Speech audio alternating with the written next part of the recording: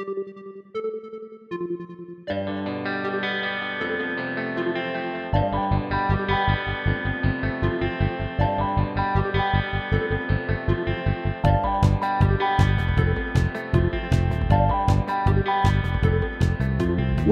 to episode 32 of Everybody ESL, the podcast for everybody who wants to improve their English, practice their English, or just learn more English.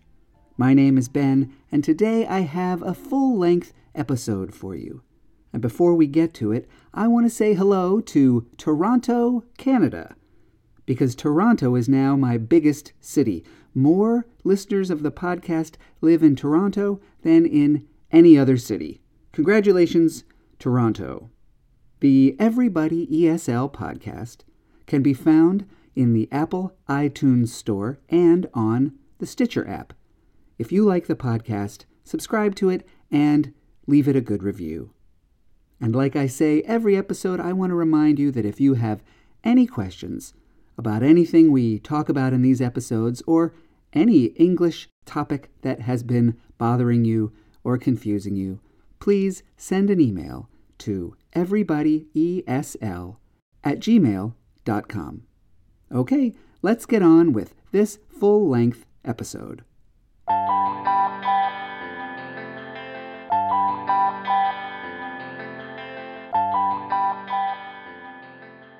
The theme for this episode's vocabulary list is parties. So I have a bunch of good party words for you. And the first one is invite. I-N-V-I-T-E. Invite. I want you to notice how I stressed that word, invite. It's stressed on the first syllable. When you stress the word on the second syllable, invite, it's a verb. But I'm talking about the noun, invite, where the stress is on the first syllable. Invite is a shortened form of the noun invitation. So you can give somebody an invite to your party, the same way you can give them an invitation to your party. It's just a shorter way of saying invitation. The next word on the list isn't really a word, and it isn't really English. Maybe you'll see what I mean. The word is RSVP. It's really just a string of initials, and it stands for a French phrase, meaning please respond. So if somebody invites you to a party, and at the bottom of the invitation it says RSVP, that means please let me know if you can come to the party. The next word on our list is host, H-O-S-T. The host of a party is the person who is having the party, the person who is arranging it and organizing it. The person who invites people to the party is the host. And sometimes you will see a slightly different word, hostess, H-O-S-T-E-S-S, if the host is a woman. I think it's always okay to use the word host, no matter whether the person organizing the party is a man or a woman. I think host is okay in all of those situations. The next word on our party list is refreshments. R-E-F-R-E-S-H-M-E-N-T-S. Refreshments means food and drinks, the kind of thing that you would serve at a party. The next word is chit-chat. C-H-I-T-C-H-A-T. Chit-chat. That's kind of a fun word to say, chit-chat. Chit-chat means small talk, casual, informal conversation. Often not really about anything much in particular, just friendly, casual conversation. So if you are at a party and you are sitting next to somebody you don't really know very well or standing next to somebody you don't know very well, you can engage in chit-chat. Just light, simple, friendly conversation. Doesn't have to be anything serious.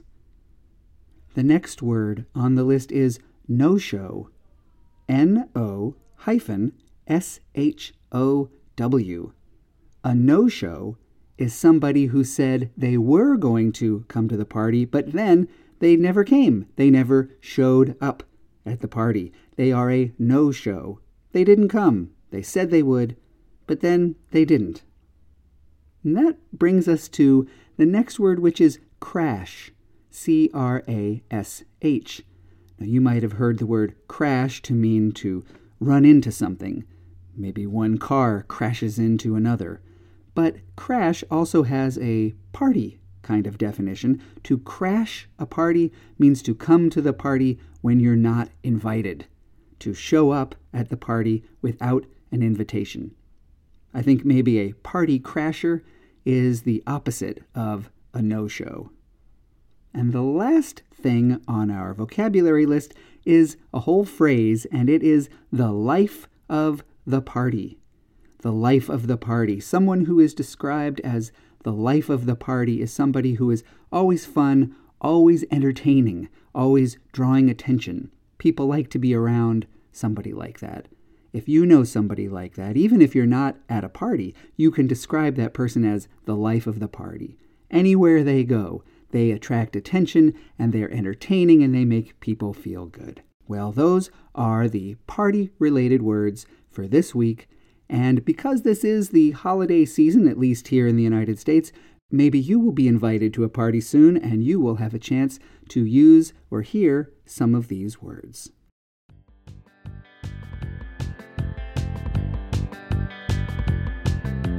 The topic of today's grammar lesson is a complicated one. It's so complicated, I'm going to break this topic down into 4 separate parts. On this episode, I will present part 1, and then in future episodes, I will present parts 2, 3, and 4. This is a complicated one. It has to do with one of the most complicated words in all of English. I have heard so many people ask questions about the correct way or ways to use this word. Can you guess what the word is? The word is would. W-O-U-L-D. I think maybe we've talked about it a little bit in previous episodes, but I want to get into it in a little bit more detail in this episode. So this will be part 1 of the word would. One of the most complicated words in English. The first use of would that we're going to talk about is what we can call the hypothetical or conditional use. Do you know that word hypothetical? It's kind of a technical sounding word. Hypothetical is spelled H-Y-P-O-T-H-E-T-I-C-A-L, and conditional is C-O-N-D-I-T-I-O-N-A-L. Hypothetical means imaginary or possible but not necessarily true. And a conditional statement is a statement with if in it. So, for this use of would, we're going to be looking about hypothetical statements, statements that are about imaginary things or possible things, and conditional statements, statements with if in them. Here are a few examples. If it snowed tomorrow, I would stay inside all day. If it snowed tomorrow, there's the conditional, if. If it snowed tomorrow, I would stay inside all day. So, if this thing happened, I would do that. It's a common use of the word would. It shows up in that kind of sentence. If this, then this would happen.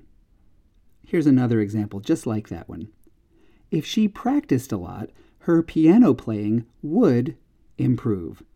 So that's the same idea. If this thing happened, or if this thing happens, this other thing would happen. Now here's one that has more of a hypothetical feeling to it. It's talking about something that isn't true, but could be true or might be true. It's easy for us to imagine that it is true. My brother wishes I would let him eat the last piece of cake. I'm not going to let him eat the last piece of cake, but it's possible, and my brother wishes that I would do that. So there we see 2 similar uses of the word would. We see it in the conditionals, that is, sentences with if, and we see it in hypotheticals, which are about imaginary or possible but not necessarily true situations. Well, remember, this is only part 1. In future episodes, we'll get to other uses of the word would. I think it's pretty complicated. I think it's good to take it one step at a time.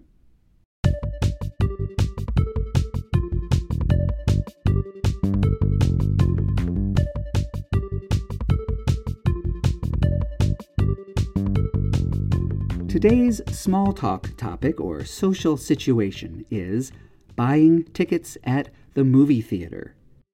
The most common thing to say is simply the number of tickets you want and what movie you're going to watch.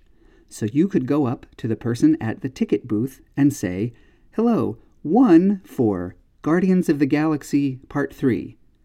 That movie doesn't exist yet, but maybe it will one day, and if it does and you want to see it by yourself, you can say, "Hello, 1 please for Guardians of the Galaxy Part 3, or just 1 for Guardians of the Galaxy Part 3, or just 1 for Guardians of the Galaxy, please, or yes, I'd like 1 for Guardians of the Galaxy."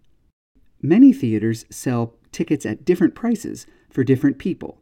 They sell full-price tickets for adults, and sometimes they sell cheaper or discounted tickets for students or children or seniors. Those are older people. So if you are in a group and you have people from different categories, you would ask for something like this. "Hello, 2 adults and 1 child for Guardians of the Galaxy." Or, 2 adults and 2 seniors, please, for Guardians of the Galaxy.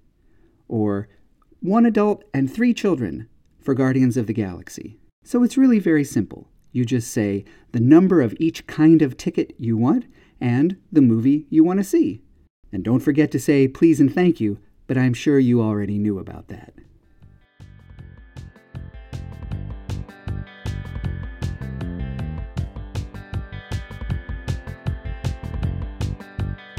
And now, at last, finally, it's time for the joke of the week. Nobody's favorite part of the podcast, but I'm going to keep doing it every time, because I think, even if they're not very funny, these jokes can give us something interesting to notice or learn about English. This week's joke is, why are leopards so bad at playing hide and seek? Why are leopards so bad at playing hide and seek? Do you know what leopards are? A leopard, Leopard, is a big wild cat in Africa and parts of Asia. And leopards are famous for having spots all over them. And do you know what hide and seek is? Hide and seek is a game where everybody hides except for one person who has to try to find all of the hidden people. Okay, so why are leopards so bad at playing hide and seek? I might have given away the answer when I was describing leopards. The answer is because they're always spotted. Why is that funny? Why is it a joke? Well, it's because spotted has 2 very different meanings. The first meaning is covered with spots. A leopard's fur is covered with spots, so a leopard is spotted. Now, to spot something means to see it or notice it.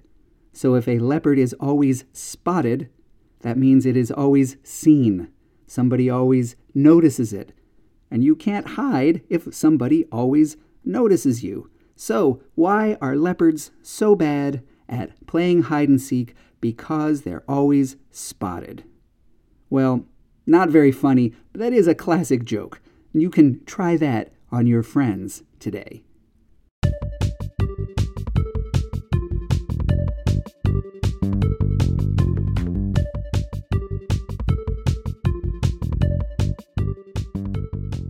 For this episode's listening segment, I'm going to do something a little bit different. Instead of reading you a story and then asking you a bunch of questions so you can test how much of the story you understood, I'm just going to tell you a little story about something that happened in my life.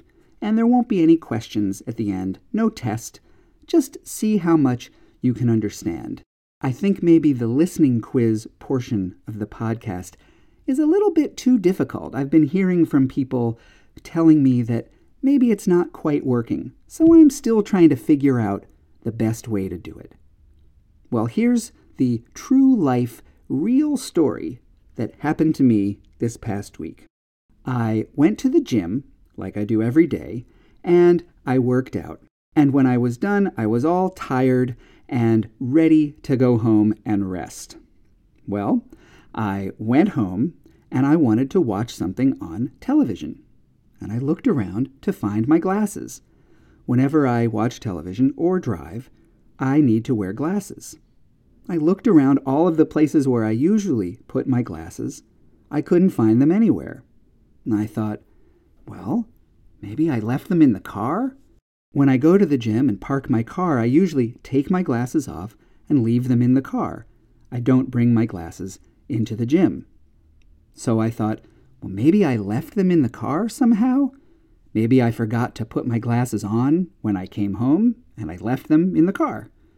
So I went outside to check, but I couldn't find my car. I looked up and down the street. My car wasn't there. Where was my car? And then I remembered. I had driven to the gym. I drove to the gym, I parked my car, and then I walked home. I wasn't even thinking about my car when I left the gym. I walked home. So I had to put my shoes back on, put my coat back on, and walk all the way back to the gym to get to my car. But at least my glasses were in there, and I was able to watch something on television.